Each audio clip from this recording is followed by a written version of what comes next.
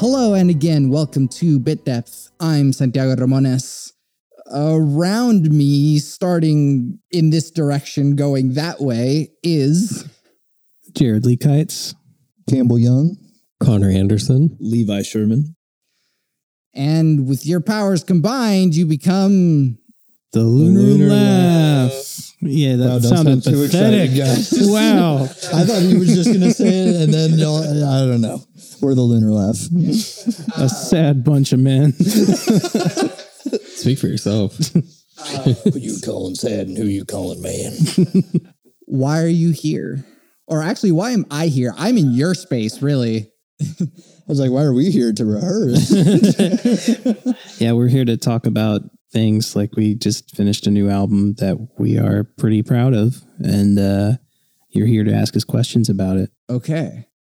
What's it called? What's the album? Our album's called In the Black, and it's a banger. It is. It has lots of bangers on it.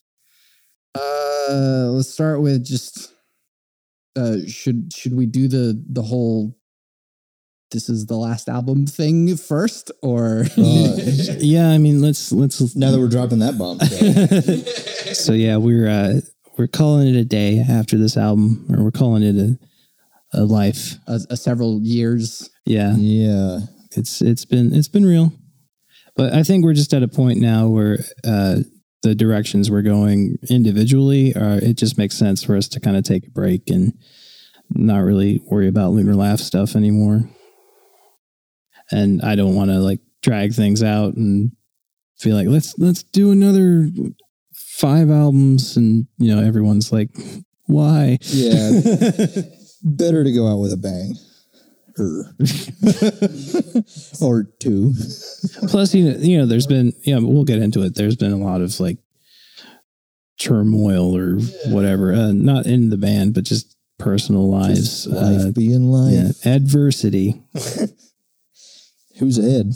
Yeah. So I guess I ask this of every artist I have on, but it kind of changes every time. So what is the Lunar Laugh now? A sad bunch of guys. You calling sad and who you calling guy? I don't know. I'm always the worst at describing whatever we are. People ask me what kind of music we play, and I'm like, good, I hope. Yeah. I don't know.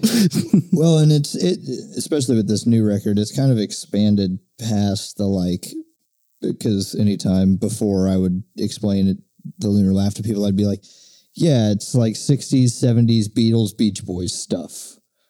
And that would kind of get the point across. And now it's like, well, there's a pop punk song on this new record. And there's full-blown country. And yeah, it is a cunty album. Put the O back in country. We serve cunt here. All right. Not everyone. And we've just lost half our listeners. I serve my country. There you go. What kind of tree? The country. We're funny. So can we summarize? Is there a way of summarizing what In the Black is? So it's probably the longest we've ever taken to make an album. As far as the gestation period, it's been like an uphill battle kind of from the start, because we wanted to try to do different things, and it ended up being, just a bunch of us. At the end, it was us at Campbell's house laying down tracks, which is kind of a nice way to wrap it up. Yeah, this is the first record where I've done more engineering than just like Taylor going to the bathroom and me making sure nothing gets fucked up. Yeah, because we're like Lunar Manor has been kind of our home base, like default studio. And when we started sessions for this album, I was like, well, let's like switch studios, go to somewhere else. So we started working at Wasted Space with Johnny Manchild and Ethan Neal. And we did a couple sessions there. And then through no one's fault, really. It's just like things happened outside within whoever runs that studio that we had no control over. So we were like, well, let's just go back to Lunar Manor. And we ended up doing that. And then halfway through the record, my father died. And that kind of threw me for a loop. So I was just like feeling lost for a bit. And so we decided to go to Campbell's house where he had a new studio set up. And we recorded stuff there. And yeah. And it actually didn't sound bad. That was this is probably, I think we did pretty much all of the instruments. Like usually with the past couple we'll have.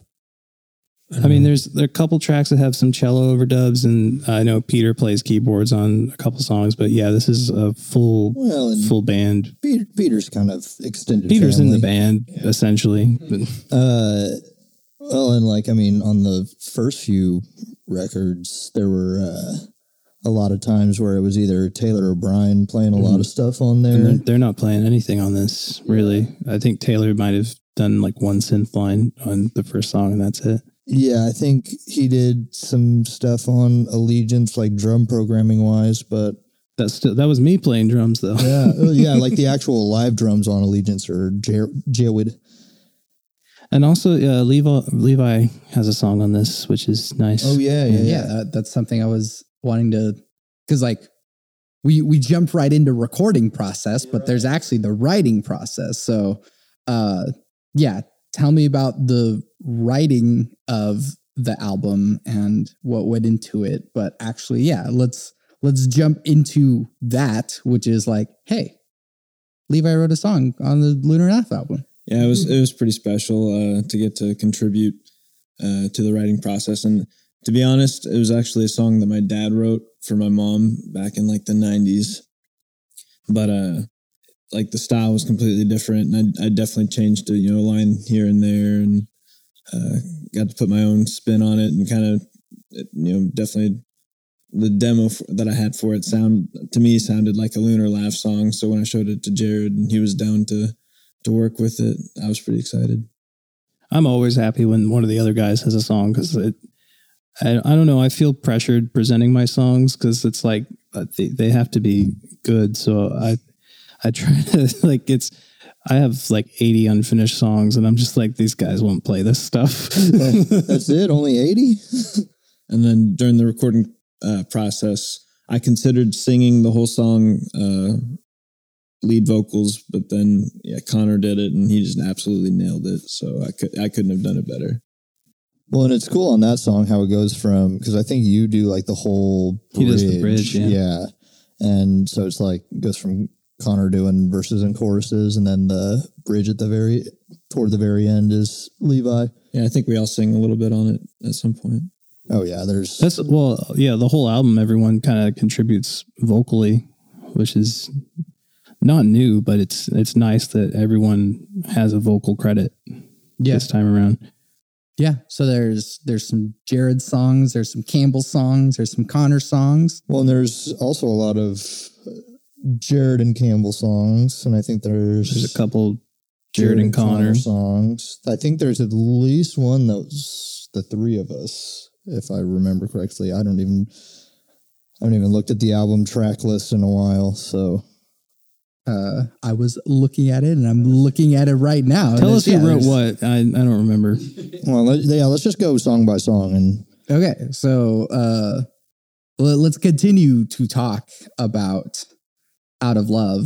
If there's more to say about that one, the tracking or the writing. It's kind of, well, like I said, my father passed away between making the album, and then towards the very end of it, my brother passed away. And so we were due to go in and record stuff at Campbell's house.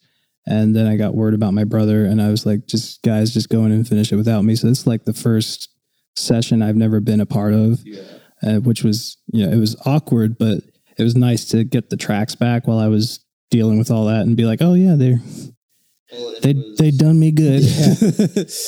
It was definitely weird because, I'm used to deferring everything to Jared whenever we're in the studio, and without him there, it's like, okay, I guess we'll work on because it was Out of Love and Fake It Till We Make It, which at that point, like, he had his demo for Out of Love and I had mine for Fake It Till We Make It. And yeah, we just went in, probably got both of them about 85% of the way done. And then just added some bips and bops here and there afterward. But yeah. And I'm still on those tracks. Like I came in later and we did more stuff to them, but yeah, I think you added a bunch of harmonies. Don't worry. Yeah, there's about. Yeah, Jared might not have been there for the first session, but the second session. That was a humdinger. Yeah, that's when the 35 vocal tracks come in. And you think I'm joking? Yeah. Then tell me about Fake It Till We Make It as well. I will say it's like, I mean, how is this a Lunar laugh track and not a Campbell? Now that Campbell is releasing music, right? Well, so that was what was kind of funny was because I had a quote unquote solo career from about 2014 to 2017, I think. And then I started doing Lunar Laugh stuff and Don't Tell Dina stuff and a million bajillion other bands. So kind of put that on the back burner. Then sometimes my band. Yeah, exactly. I was playing bass for Santiago, all sorts of stuff. And toward the end of 2019, I, like, within a month, like, lost a friend to suicide and had, like, my first long-term relationship ended. So I wrote a lot of songs. And actually the first one that I tracked of the first batch of probably like, I think there were like probably 5 finished songs and about, 30 other fragments after that, probably a month or two after. And then when we came back from tour in 2019, I tracked Fake It Till We Make It. And it had just been sitting dormant for, 4 years almost? Well, I remember my husband and Wesley and I, we went to Massachusetts at the end of 2019, and we were living with Campbell at the time. And so he was just kind of home alone. So he tracked like a whole full demo. And when we came home, he played it for me. And I was like, well, that's a good song. Where the hell was this? Yeah, well, and yeah, that was one of those songs for me writing wise that just came very quickly. Like, was one of those where I think I was smoking a cigarette outside and I was like, like just humming it to myself. And I was like, hold on, let me put out this cigarette and grab a guitar while this idea is fresh. And yeah, maybe 20 minutes later, the song was about done. Yeah. I guess, so I want to ask, like, yeah, what makes it not a Campbell song and more of a Lunar Laugh song? Shoot, I don't even know, man. It's definitely, not inspired by Electric Light Orchestra at not all. In the slightest. You can listen to Mr. Blue Sky in that song and hear zero similarities. No, it was just one of those where, like, I think as a song, it just had more of a Lunar Laugh vibe than what I was trying to start putting out. Because I definitely considered it for a solo thing. But even the demo he cut was pretty much a finished, like. Yeah, I was actually thinking about putting that out as like a solo song because I was like, I kept dropping hints. I was like, "No, Campbell, what are you going to do with that song? What are you going to do with that Fake It Till You Make It song? You need a song on this new album. We need to. This is our song, comrade. Yeah. You know how it kind of has that same drum feel as Old New Kid in Town? We should do that again. But no, yeah, it was one of those where I was just toying with the notion of having it be a solo thing. And then when I actually started putting out solo music, I was like, that doesn't sound like this anymore. Cause, the stuff that I've put out solo has been recorded between like 2021 and 2022. So, some time has passed since that first demo. So, yeah, and then when we decided to do it as a Lunar Laugh song, I was like, well, can't just use my version because that's me, not a band. So I had the rest of these guys play on it, and it sounds awesome. He does things on the drums that I could never do. Like there are definitely fills in like all the right spaces where I was like, oh yeah, that's what I wanted to do, but I just can't play that. And like there were really cool guitar bits that Connor did. That's something that kind of like it goes through my mind when like presenting songs that I've written to the band, that I know that these guys can come up with parts that are going to be like things I never would have thought of that complement whatever's already there and just take it like 10 steps further or 11. That's the power of having the band, is that like you could just do everything yourself, but you don't have to. What's the fun in that? Yeah. As someone who regularly does everything himself, what's the fun in that? No fun, sir. Yeah, I think in every case but one, Jared basically showed us how the song went the day we recorded it, and we kind of just came up with our parts. I think maybe one of the songs we got ahead of time. Yeah, I don't like dictating, like, no, you play it this way, unless I really feel strongly about it. Like, no, please don't play it as a polka. Like, it's 4/4. And yeah, he'll give us like kind of guidelines. Like I remember when, the story that I had in my head just pooped out. So never mind. So you don't remember. I don't remember when. I remember one time Campbell was playing guitar. Okay, so I know Out of Time was written technically a really long time ago. But then like what's like the oldest song on here, and then yeah, we can like work our way forward. Let's start. I think Allegiance. Well, maybe. What songs do we have on here? Born Weird, the bridge of that Campbell sings, that that is something I was writing during Mama's Boy. Like that was like one of the unfinished songs, and I thought it like I kind of flipped back to it in my notebook and was like, well, that actually might work in this song that I'm trying to finish.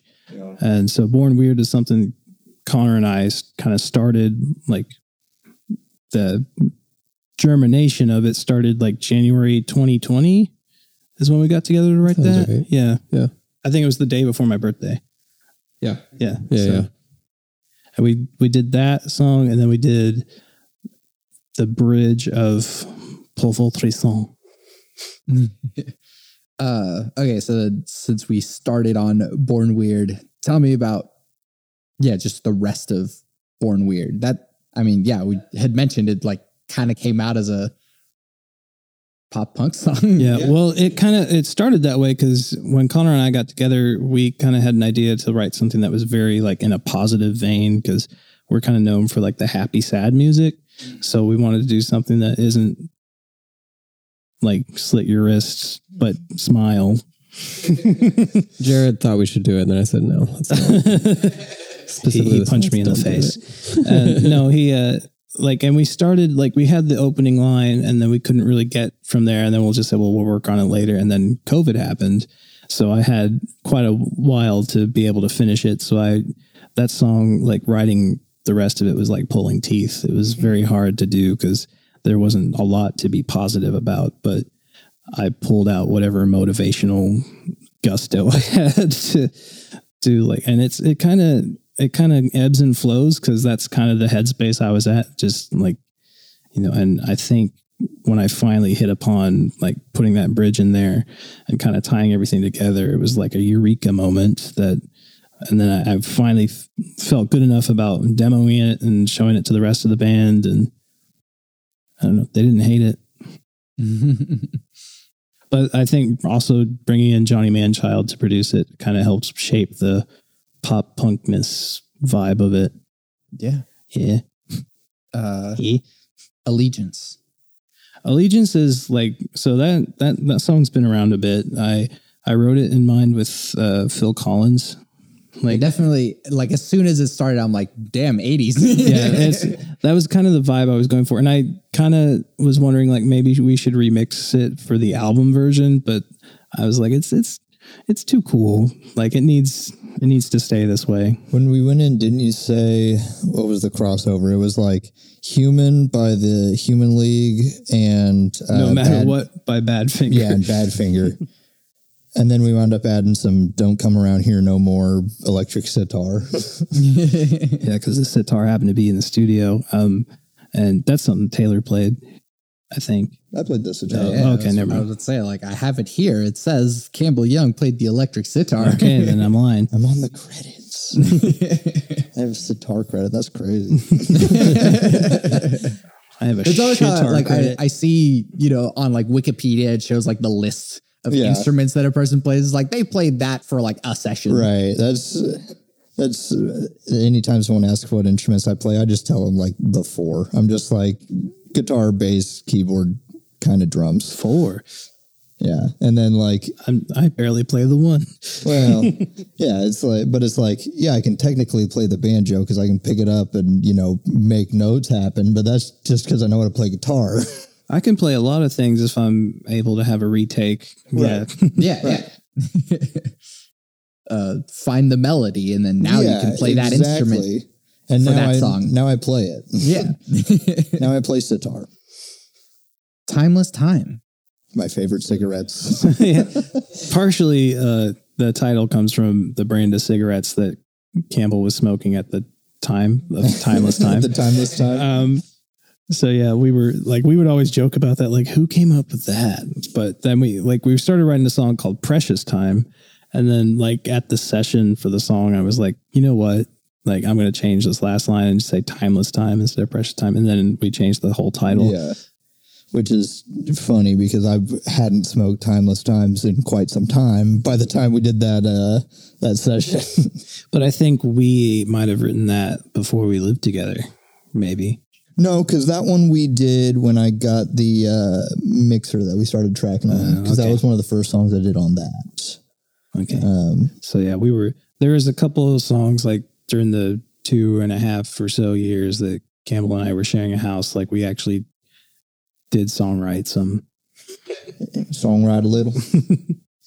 Yeah, I guess we're talking about the writing and I'll come back to like the messages of the songs. But okay, so Stranger Than Oz. That's one I think that's probably the one I'm proudest of on the album, just because it's like I think it shows off my style of writing in a good way, and that it doesn't really have a chorus or like a usual structure, which is something I've noticed, like a pattern of, like, if their song has a chorus, it's not going to be the same as the other chorus. Like the chorus doesn't have. Is that the one that we wrote at your mom's place? No, This one just says Jared Lee Fetz on it. No, I'm trying to think of which one Stranger Than Oz is. That's the kind of Grateful Dead sounding one. That's right. That's the one we did, Lunar. Do you play piano on that, or is that? I do play piano on that. So yeah, that one, we tracked that at Lunar Manor with Brian Webb, I think. And yeah, it had I don't know, that it's kind of strange. The day we recorded that, we went home and that's the day my dad died. So yeah, it's kind of I was going to add more to it. And then I was like, let's just keep it how it is, kind of preserve that moment. Well, and Brian also mentioned when we were in the session, because I was doing a lot of noodly guitar stuff per Jared's request. And then Brian was like, I'm just going to do some like hard panned, like Rolling Stones type stuff. And so. But it's really cool because you and Connor are both doing the da-na-na-na-na-na-na-na. Yeah. Then, like, I kind of had it in my head that I wanted it to be that way, but I didn't tell anybody. I just kind of subtly, I demoed the song, sent them like the quickest demo ever, and everyone just kind of fell into their part very quickly and naturally. It's not like it's a hard song, but but it also kind of had like I mentioned the Rolling Stones thing. It has like a Exile on Main Street sort of vibe where, like, I don't want to say it sounds unfinished, but it's a little rough around the edges. It's one of my favorite moments in the song. You hear Levi drop his sticks. That's something. It's like everything gets quiet, and then you just hear the one in the different language. I'm not going to try to pronounce it. It's French. It means to your health. I was looking for just a throwaway title for that one. And that's, like I said, Connor and I wrote the bridge part first the same day we started writing Born Weird, before we knew it was Born Weird and before we knew that this was a bridge to this song. And it's another one of those things I kind of started during COVID. We tried gardening. And so I was outside, I'd be outside like maybe an hour at a time, just like watering front and back. And, that lasted a month, but they're all dead now. But while I was doing that, just kind of getting into the routine and hearing the water running, you kind of like start singing songs to yourself and you just eventually make something up. So that's kind of how that song started for me. And then I was looking for a way to like kind of work in a bridge that might be like a tempo change. And I thought of that little piece that Connor and I had started on and just worked it into the song, and it kind of became the intro of the song and the middle bit. And I think that's one of the more interesting tracks that we did. I really enjoyed that meter change. Yeah, a lot of changes in the tempo and meter. Well, that's another one that like present the song, and then the guys came up with their own parts essentially. Like I didn't mention Tristan did this really good bass part on Stranger Than Oz that yeah. And on Pour Votre Sang, Connor had like this on the intro on the guitar that I was like, well, that sounds cool. That's like Metallica level stuff. Yeah. There was a lot of like, especially when we were working at my house, like it would just be like, either usually Connor would play something on guitar and it'd be like that, whatever that is, do that. Let's figure that out. And yeah. He's very good at accidentally writing a lead part. That's kind of how every song goes. We each hear someone doing something interesting and just quickly put it on whatever song we're working on or try to. I think the lack of planning is kind of what, like, it would kill other bands, but it really works for us. Yeah. Well, it's an interesting thing because like, and that's one reason why I like keep asking what is Lunar Laugh, because it's like in some ways like Lunar Laugh is more than you as individuals. And so it's like, even if you as individuals might bring a song to it, like it becomes Lunar Laugh just through the process. Yeah, I don't think any of us have a grasp on what we are. Like it just kind of, we get together and something happens and it turns out nice. Just whatever we think sounds cool, we're working on. I will also note that you didn't credit these cats. Yeah, that's right. The Lunar Cats. The cat symphony at the end. Yeah. Where'd you get these cat sounds? iPhones. Yeah. Those are all of our I cats. have both my cats can be very vocal, but Divine, who's my oldest cat, she'll just scream at you for no reason, usually for food or pets. So I did wonder if you like just pulled out your phone at work. No, it was like, because I think both Divine and Joni are on there. Jared's cats. My cat Burger's on there.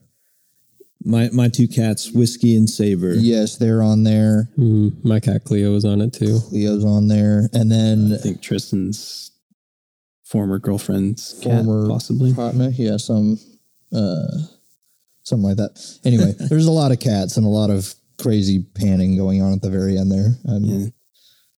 But then we also just layered on some like just people plugging in their instrument and like hitting random notes, and we just kind of made it sound like it happened on purpose. Well, I think all the time we do, just at the end of songs, we always do like maybe hit a chord here or something like that, or like put your guitar up to the speaker, get some feedback, just something at the end to make it fucked up and weird. And then, if we use it, cool. If we don't, whatever. And then I don't know where the cat idea came from, but I think it was Tristan. I think it was, Well, we had a pause in the song, so we just we wanted to fill it in with I think something. I think that was the thing where it was like, we were like, that'd be a great spot for a Divine meow. Cause I think it was actually a sample I had of Divine on my phone. And I was like, oh, I have the perfect one. Yeah, I had to show Sable that one when I was like, hey, wait, listen to this. It's like, yeah, this song's really weird. It has changes. Oh, there's a cat. And then at the very end, it's like, oh, there's a lot of cats on this one. So fun fact, like this album was mastered 3 different times. Oh, geez.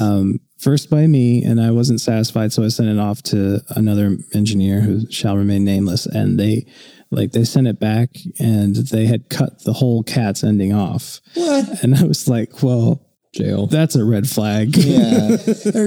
We sent that to you on the song for a reason, because we want it on there, dingus. So luckily my friend Jamie in Nashville was able to salvage the record. do it. Made it better than it could ever be. The cat's cut. Yes. The butthole cut. So long. Well, that one is, I think that might actually be the oldest, song because we wrote that before we lived together. I know for sure. Because, reasons. And that was like, we were just about to put out Goodnight Noises Everywhere. And I was like, we had already had just put it out, and y'all were probably going to start moving in like a few months, if I remember. Maybe, because I feel like it was the first time I visited what was then the Don't Tell Dina house. Yeah. Never mind. So let's see. We started like working on that one. I don't know. Like it just middle of 2019. I know that for sure. Whether it's like late spring, early summer, something like that.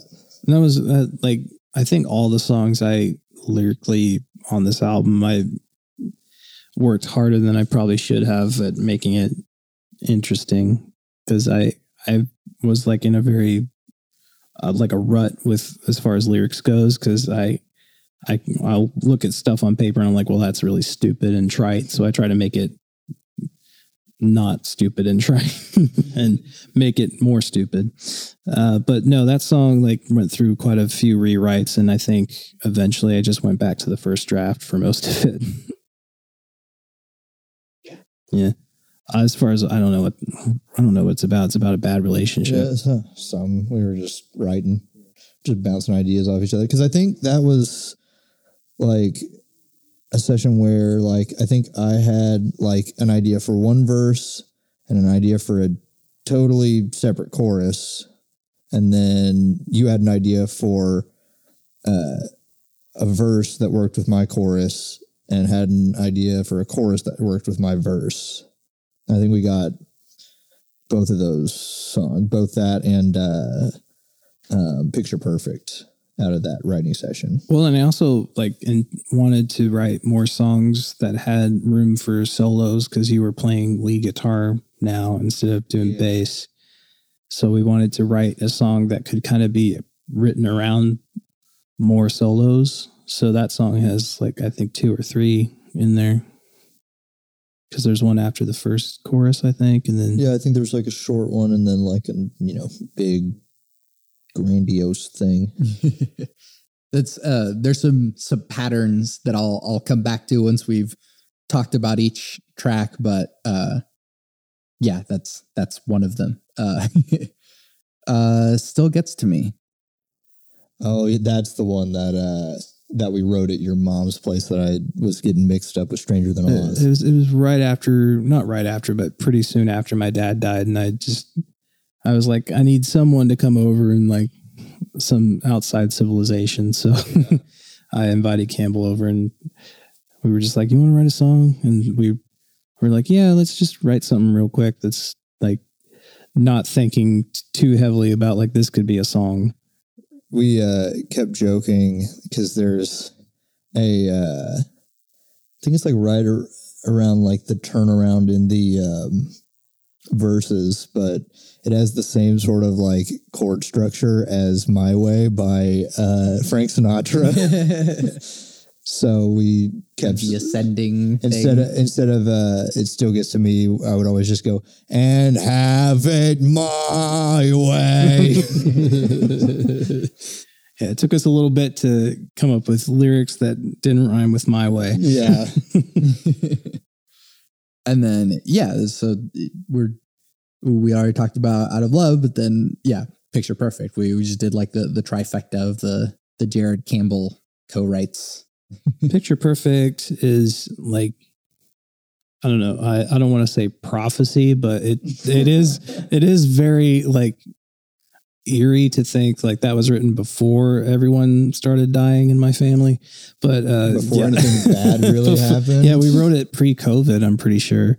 Yeah, because that was the same session as why am I blanking on it? So long, or no, maybe so long. Anyway, but yeah, it was like late spring, early summer of 2019. And it was one of the first songs we recorded too, that and Born Weird. Apart from Allegiance, which was recorded before, like the first session at Wasted Space, we did Born Weird and Picture Perfect, which kind of end up bookending the album, interestingly.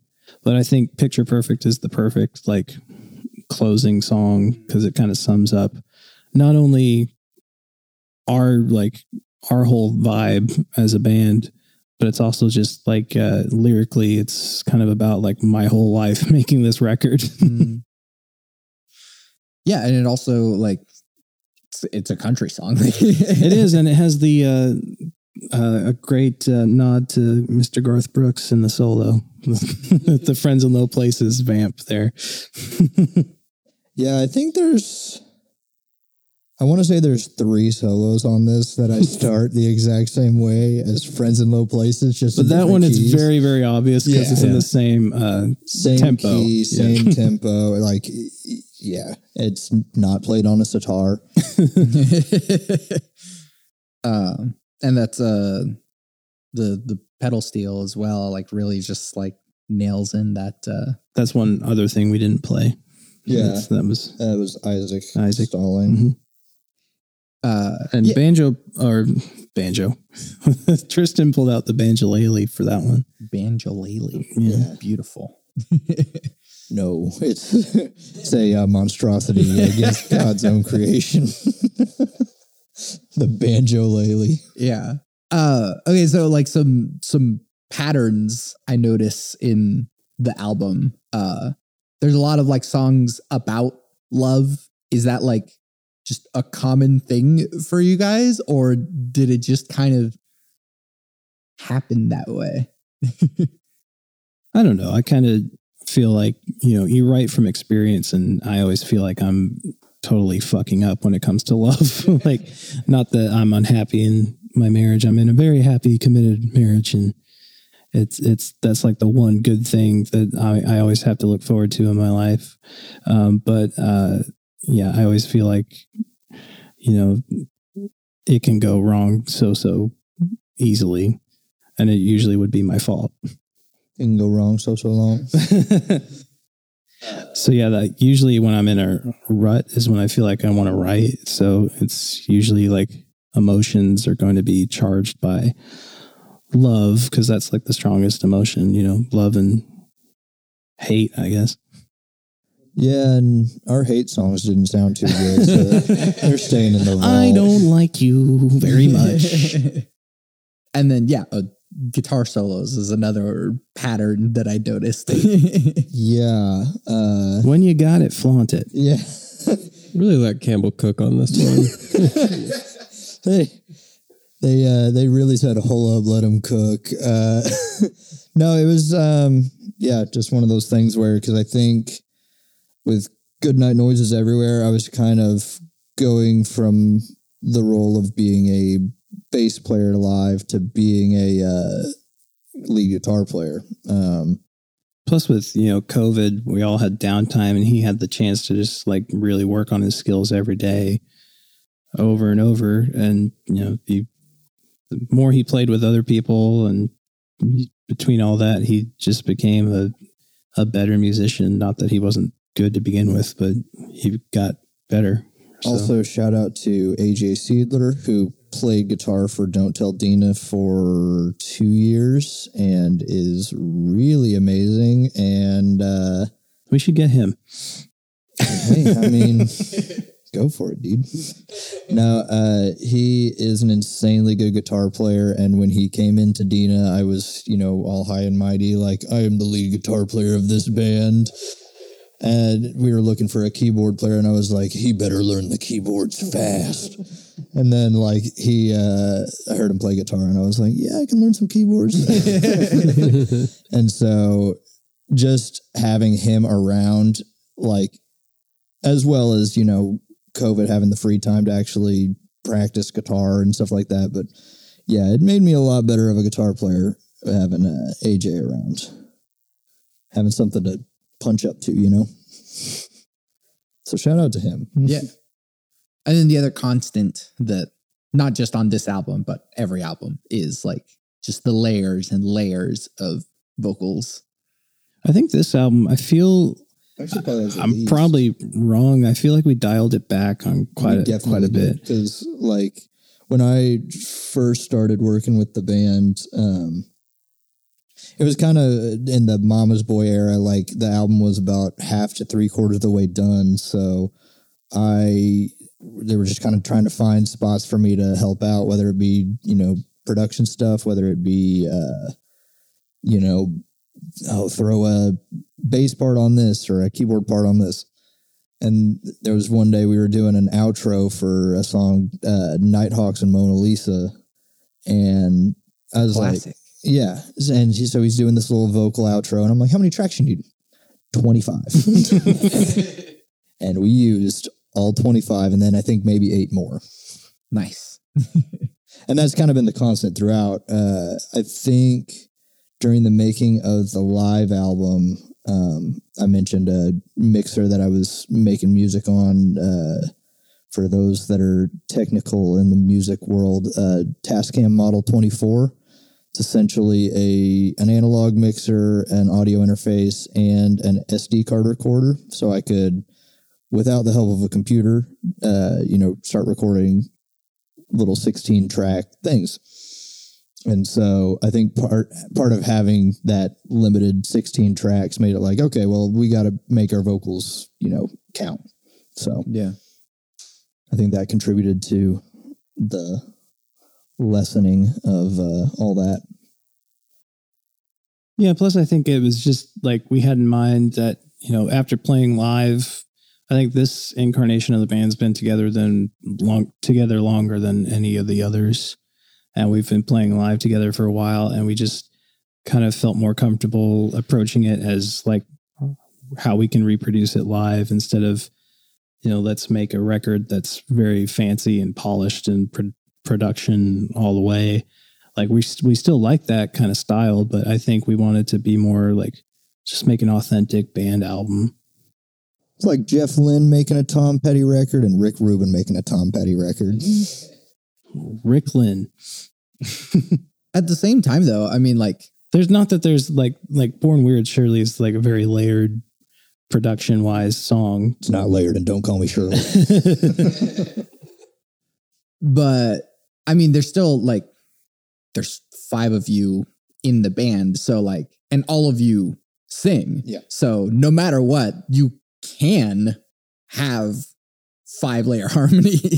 Oh, and I mean, like, compared to, like, we say we dialed it back, like, compared to a normal band, like, the amount of vocal tracks is ridiculous. And I think there was one session where Johnny was like, you're taking up all the mid-range with vocals, like. I was like, just shut up and press the button, Johnny. Shut up and press 3. Is there another pattern that I missed? Argyle? I don't know. Instruments? Snare drum on the 2 and 4. Palm muting, maybe? Oh, yeah. Fun fact, Jared can't palm mute. Oh. So I could, just not to Johnny Manchild's liking. So what Johnny did was had a sponge and would be muting the guitar He wanted it to strings. be like a very like stiff palm, like a so where you could hear it cutting out. And I was like, my palms are too fat for that, dude. So yeah, it was like there's on someone's phone a video of Johnny Manchild with a piece of foam or sponge or something. I don't have that clip. I wish I did. Jared's just playing this. I think Tristan might have the clip, but Jared's just like playing chords and Johnny is muting in between each one. Which I don't know why we just didn't have someone else play the part.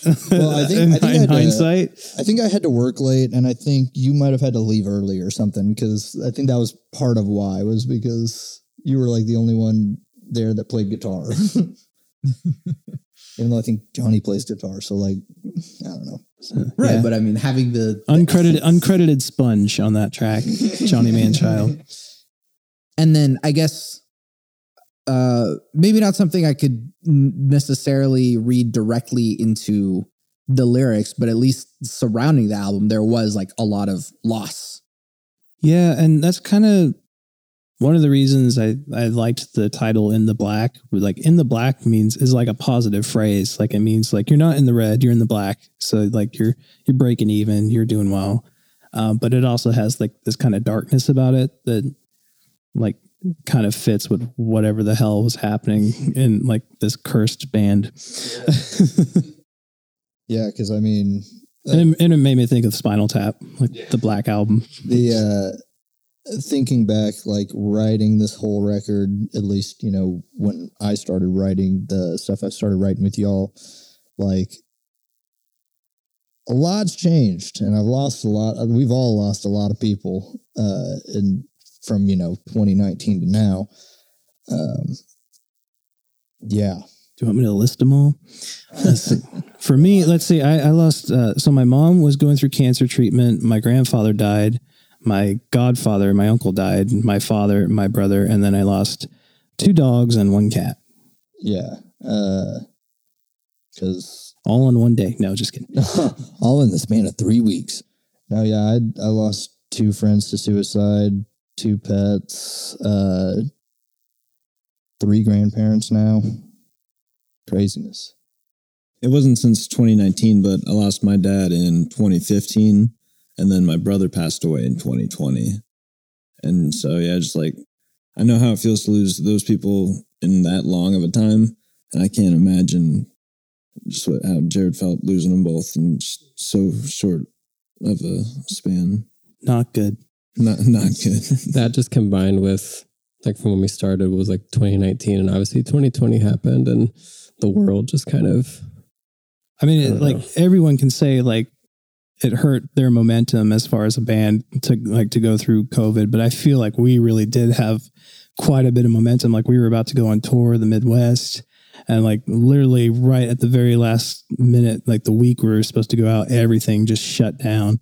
And I was like so depressed about that, because like I felt like if, our West Coast tour, like those 3 shows we played out there, was any indication that like 2020 was going to be like a good year until all that shit happened. Nope.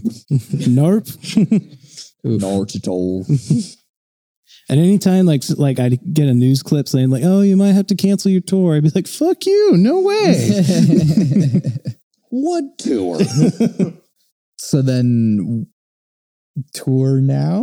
What's happening after this album? Or like, yeah, when's it coming out? What's happening from it? Due date is November 3rd, I believe. Where it's going to be out on Big Stir Records, who is our label distributor, which is distributed by under the umbrella of Sony, whatever it's called. The Orchard. Yeah. Subsidiary of a subsidiary. You know how it goes. The Japanese. No. I mean, eventually. Is Sony not a Japanese company? It is. Speaking of Sony, this is totally unrelated, but I found out that wireless in-ear monitors were invented by the Joker himself, Steve Miller, and he sold the patent to Sony. Yeah. Some people call him the Space Cowboy. Some call him the Gangster of Love. I just call him Maurice. Whoa! All right, we have to pay Steve Miller now. All right, well, that's the greatest soundbite we'll ever come up with. What were you saying? Yeah, no, I mean, just... November 3rd, release date.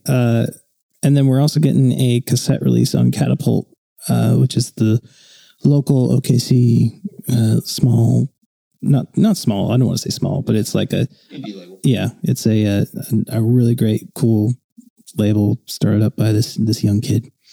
DIY, gotta love it. And we like it. I like that. Like, if we're gonna just do this one last record, at least we have like a nice little indie, like home based. Like, we don't have to go all the way to Spain to put this album out. Sure. Not that we don't like Spain. I'm in Spain without the S. I'm in Spain without Damn the it. D. Is there I mean, you're still going to do some shows, right? Like, you're still going to do... As of this interview, there is one show on the books. Okay. I am hoping we get a couple more, but I've been like, you know, with everything that happens, I've been so out of the loop of like who owns what now, who books what. And I'm just like, I never liked being the guy who got to do that anyway. So it's kind of like whatever happens, I'm just kind of like in the position of like something's going to happen now. And I guess that kind of becomes the question. It's like, this is the last Lunar Laugh album. Lunar Laugh will like exist as a band doing those shows, and then like what fizzles out like is well, yeah. So I'm moving to California to, you know, start hopefully making a name for myself in the music production and engineering world up there. So that was one of the catalysts of... And I'm taking a vow of silence and becoming a monk. Yeah. So, no, I'm just kidding. I'm sure Wesley's very upset with that. So is the church. Wesley's actually really cool with it because... he's the priest. He's also a monk. But yeah, so that was part of the catalyst, was that I'm no longer going to be living in Oklahoma, so it would be hard to make a band happen. Well, it's not like we couldn't like just find some like another guitar player or another singer and just keep going as the Lunar Laugh as we've done before. But it's like Campbell's like one of my best friends, and it just feels awkward to like I got to replace my best friend now and just do like keep going like. I don't know. It doesn't sit well with me. Like as no matter how good of a guitar player someone might be, it's not like something I want to keep doing. And I'd rather just kind of go out on this one and go with a bang, like we were saying. A banger. Hardly know her. What then for each of you individually? Lunar Laugh is just the band, but then like what else is that happening? I'm actually thinking about retiring from playing drum set live, just because it's such a pain in the ass to carry those things around. But I play bass in two bands. I play bass for Sophia Massid out of Oklahoma City, and I also play bass for Holly Beth out of Oklahoma City. And both of those artists have albums coming out, so I'm hoping I'll still get. Are you playing on the albums too? I'm playing on Sophia's album. I'm not playing on Holly Beth's album, but I am really excited just to have like all three of these albums coming out in like the same time. So which one is the better album? Don't answer that question. Well, the Lunar Laugh album definitely means a lot to me, just because I got to contribute a bunch of different musical ideas into the drums and some of the songs, and I've been waiting for Sophia's album to come out since 2020. I recorded my bass parts the day after we buried my brother. So that was a very emotional day. So I've just been waiting to put that out into the world, because that's kind of where I'm at, because the album's not at the time of recording, like the album's not out yet. And I'm just like, someone please listen to this. I'll send you a link. Just tell me what it's like. So yeah, I'll still be playing music, and I mean down the line, if we could ever get the gang back together for like a reunion show. Oh yeah, it's not out of the question. Yeah, I mean I'll be back in Oklahoma. I have family here and friends here. I look forward to the Thanksgiving reunion or whatever. The 10-year reunion and the final tour and the final tour. We need to come up with like a cool name though, because for Don't Tell Dino, we've joked that it's going to be called the I Can't Take Any More tour. I think we should call it the Over the Moon tour. Like we're over it. I'm just gonna start looking through song titles. We're gonna find one by the end of this podcast here. I'll be skimming. But like, I'm not opposed to like, I'll like reach out to Connor and be like, hey, you want to like work on songs together? Like, it doesn't have to be Lunar Laugh. It can just be songs. Yeah. Yeah, I think that's where I'm at. Like I like to play and write and stuff somehow, some way. So TBD, but I love playing. So yeah. And I like playing with these guys. That sounded dirty. Guys being dudes. Oh, I got it. Old new tour in town. Yeah, and then Jared, what you got going on post Lunar Laugh? I really like not having a plan because I feel like I've every time I have a plan, it just goes completely to shit.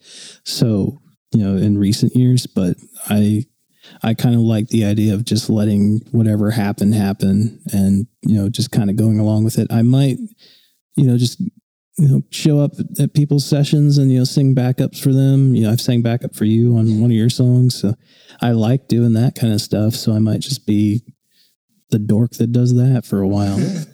Well, it's a funny thing because I was like, I wanted you to sing backups on that song and I didn't anticipate that it would just like happen so quickly. Oh yeah, that's the craziest thing is like, you think about. I'm really easy, guys. Just like if you want me to sing on your record, I'll do it. I'm a whore. I will.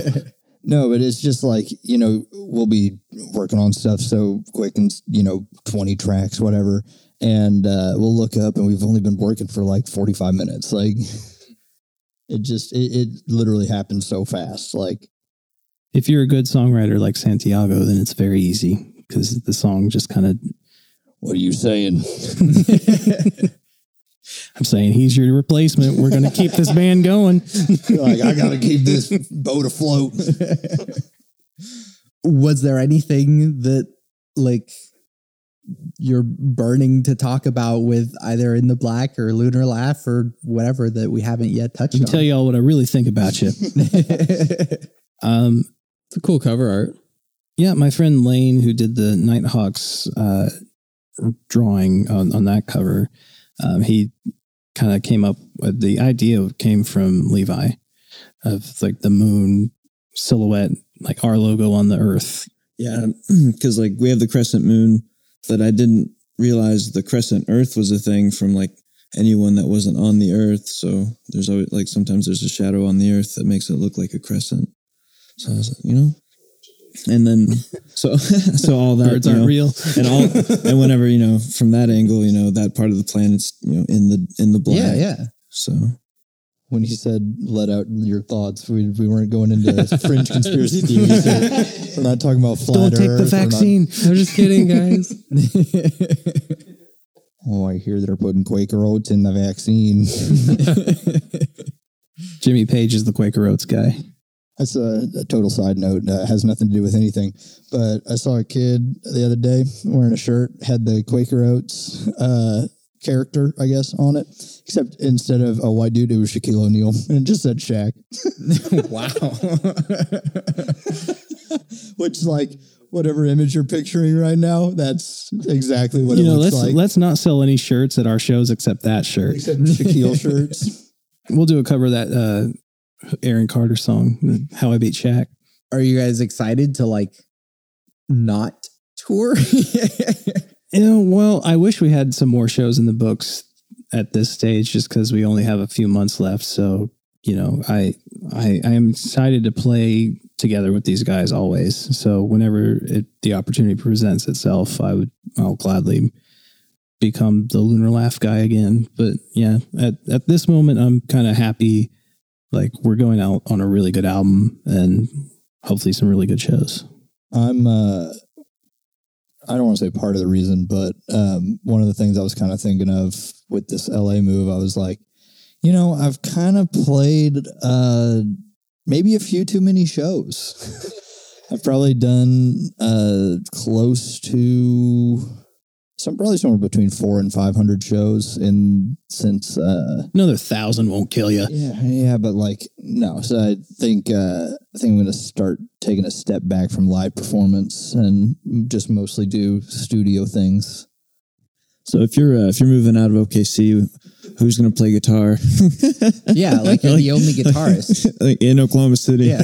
Well, it's like Taylor Johnson. You know, he had a baby, or his wife did, but He had the baby. They had a That's, baby, contrary to so popular he's belief. like kind of taking a step back from certain things. And I'm like, but who's gonna do stuff now? That's the all real getting reason we're too breaking damn up. old. We're losing the good producer. Yeah, but I don't know who's going to play guitar. Maybe it's, Phoenix will rise from the ashes. River Phoenix? Yeah, He died in like 93, dude. bro, but he's coming back. He's a zombie guitar player now. It's crazy. His brother's the Joker. Steve Miller? Really? The callbacks. I guess lastly, just like a retrospective on like the other Lunar Laugh albums, like yeah, just how you feel about the arc of like all the way back from Apollo, right? To Yeah, Apollo was the first one. I think the consistency of decent songs is kind of like picking set lists, like, is really difficult because it's like we have this song that would be a good opener, but we also have this song that would be a good closer. But in between all those, it's like, man, there's a lot to pick from. Not to sound like totally full of myself, but please do. like we have good songs, and that's what I'm really proud of. Like from Apollo, Mama's Boy, Goodnight Noises Everywhere, now In the Black, and then everything in between. Like, Well, and it's kind of been a kind of funny growth because it obviously started off as a just fungus. as just a Jared Leakite solo project at the beginning, and so Apollo basically, from what I understand, was mostly Jared, and then Connor came in to do some stuff toward the end. Well, Connor was like playing, like we were getting together to play like live acoustic shows and like rehearsing together. That was like the first year, pretty much. We just did concurrently. acoustic Like shows. I was like sort of working on the songs. Like I think there was like maybe only 3 groups of sessions for that first album because we did like Dustin, who was the drummer. Like we had to get all his parts done in one day, so we laid down pretty much everything first go ahead, and then like I had these songs that weren't finished that I was doing at Lunar Manor, but I was working through them with Connor, so he knew the songs. So you have that happen, and then after Apollo comes out, what, about 6 months after was when I met Jared and Connor at ACM for my first final in Studio One class. We did the song "Take a Little Time" from Mama's Boy. And I would keep going to their shows and stuff like that. And then eventually they're about halfway through Mama's Boy, the writing and recording and everything process. And, Because Connor was like, I like that Campbell guy. And I was like, I like him too. Like he's got a good vibe. And like we had been working with Campbell's cousin, Clayton, like just trying to do some full band shows, and like they weren't always available. Like Clayton has a bunch of other stuff going on, and I think at the time he was kind of starting a family too. So yeah, he was having children. But yeah, so Jared asks me like, hey, you know anyone that plays bass? And like the liar that I am, I said, I play bass. And I learned how to play bass real quick. well, it was interesting because no drums, so it was like 2 guitars, 3 vocals, and a bass. Well, and a bass, not running through a bass amp, it was just, I would always have to DI. ask for a DI. Nice. I wouldn't even bring a DI. I would bring my bass and a 1/4-inch cable and say, work with this, bud. But our songs are very melodic, so like he would come up with these kind of strange bass lines to go on top of them. Except for Mama's Boy, it's the one he didn't change. But yeah, so that's kind of how Mama's Boy went. And then as we were starting to do Goodnight Noises Everywhere, Jimmy Jackson started playing drums for us. So I feel like that was the first record where it was like a full band. And he was managing us too, under the umbrella of his management company-ish. Yeah. But so we had, that was like, I feel like the first, that Mama's Boy era, going into Goodnight Noises Everywhere, I feel like was the first like big batch of shows that I ever played, like just consistently.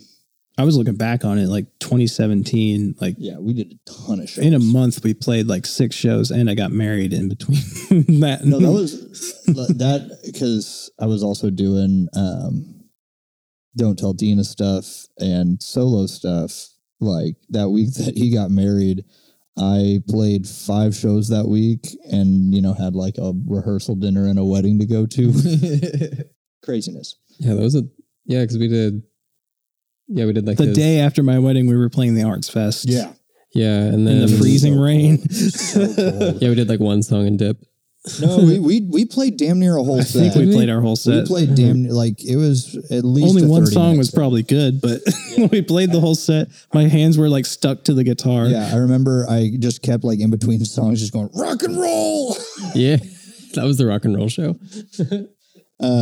Anyway, so after Goodnight Noises Everywhere comes out, Jimmy stops playing drums for us. So in comes Levi. We kind of had a revolving door of bassists once I We had switched percussionist too at the time. Yeah, Logan. Not quite yet. Yeah, I'm getting into that. Sorry. Since we're recapping the whole history here at the very end. Behind the music. Yeah. But so we had a revolving door of bassists. So I brought Tristan in from Don't Tell Dina. And then Logan, I cannot remember his last name to save my life. He played percussion for us for... Morris, isn't that it? Logan Yeah, Morris? Morris. all I can think of is his Instagram. Yeah, handle, Freaking Fries 99. That's what I was about to say. Yeah, Freaking Fries 599, I believe. Something like that. But yeah, so he played percussion with us for that whole West Coast West Coast tour. Oh man. Yeah. Greatest sample on anyone's sample pad.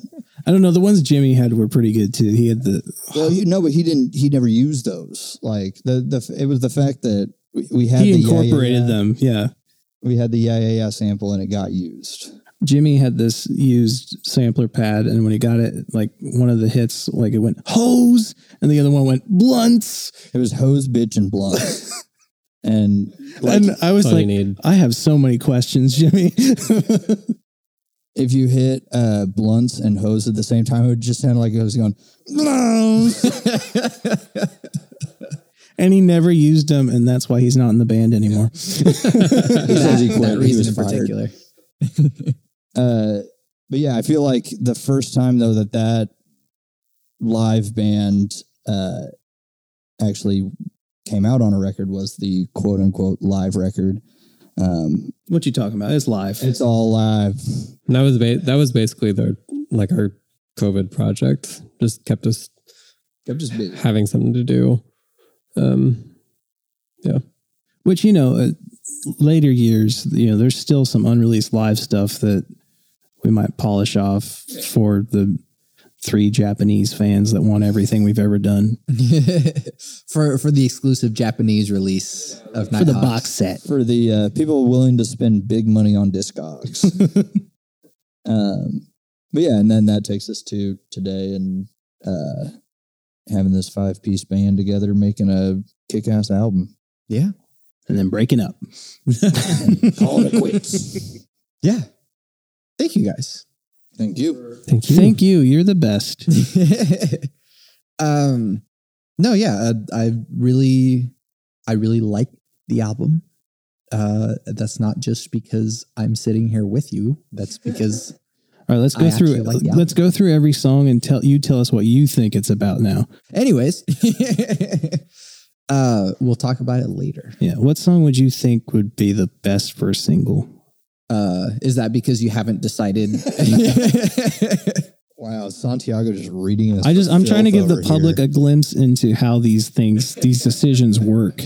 Because I think your podcast is about like the music business, ephemera kind of stuff. But it's a philosophy podcast disguised as a music podcast. Yeah, so. and I think there's a philosophy into picking singles. I think the philosophy to picking singles is just like whatever you're proudest of that you want people to like be sucked in with. Make that the second single. And so like I feel like Born Weird would be like a really cool way to get people to like, oh crap, this is Lunar Laugh? And it's like actually the rest of the album like sounds like Lunar Laugh, but like this is some of the cool stuff that we I think it's a good choice. Yeah. All right. Got to pop. A&R man right there. Okay, well throw I think that on my unless we go on Wikipedia something page. else, then that's also good. I think we're kind of in that same boat of like Born Weird is kind of there's a reason it opens the album. Like it's the one that like catches your attention. I played it for my mom and she's like, oh, it's like a bunch of songs all together. And I'm like, yeah.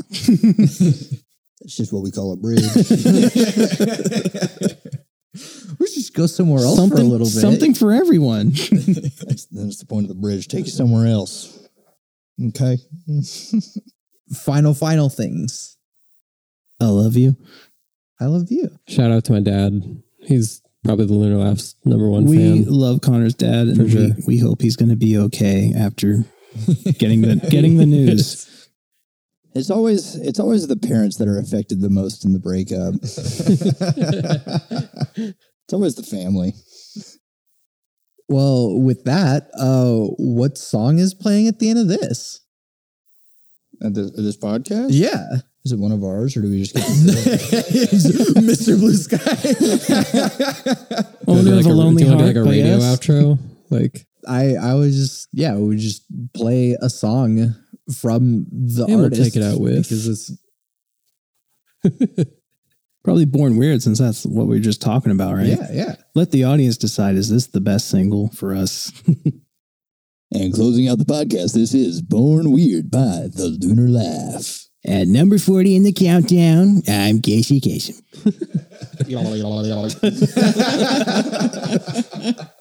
Keep your head on the ground and your feet in the stars.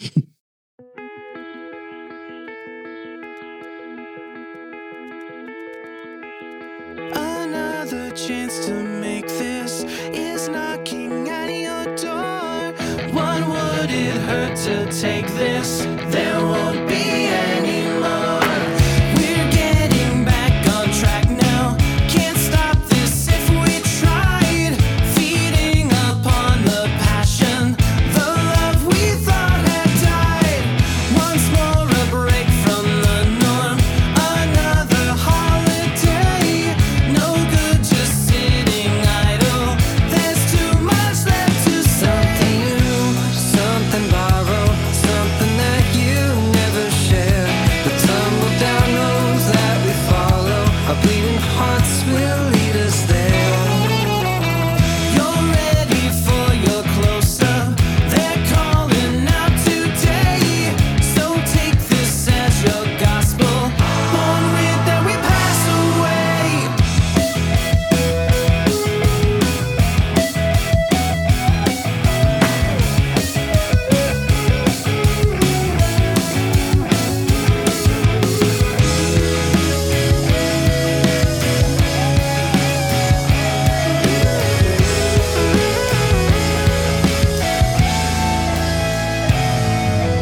I'm done with sitting this one out for a while, with the covers over our head, asleep with ourselves. Influencers you follow will fall out of style and wind up as dust collectors on a shelf. Now we've grown unaccustomed to the way the world's revolving, but each other is all we need. I follow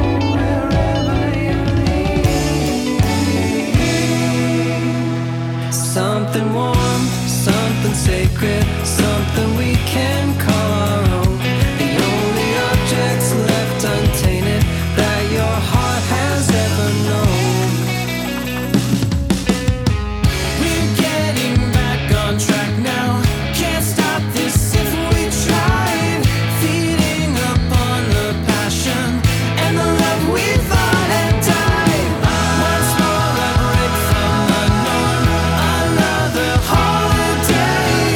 No good in sitting idle, there's too much left to say.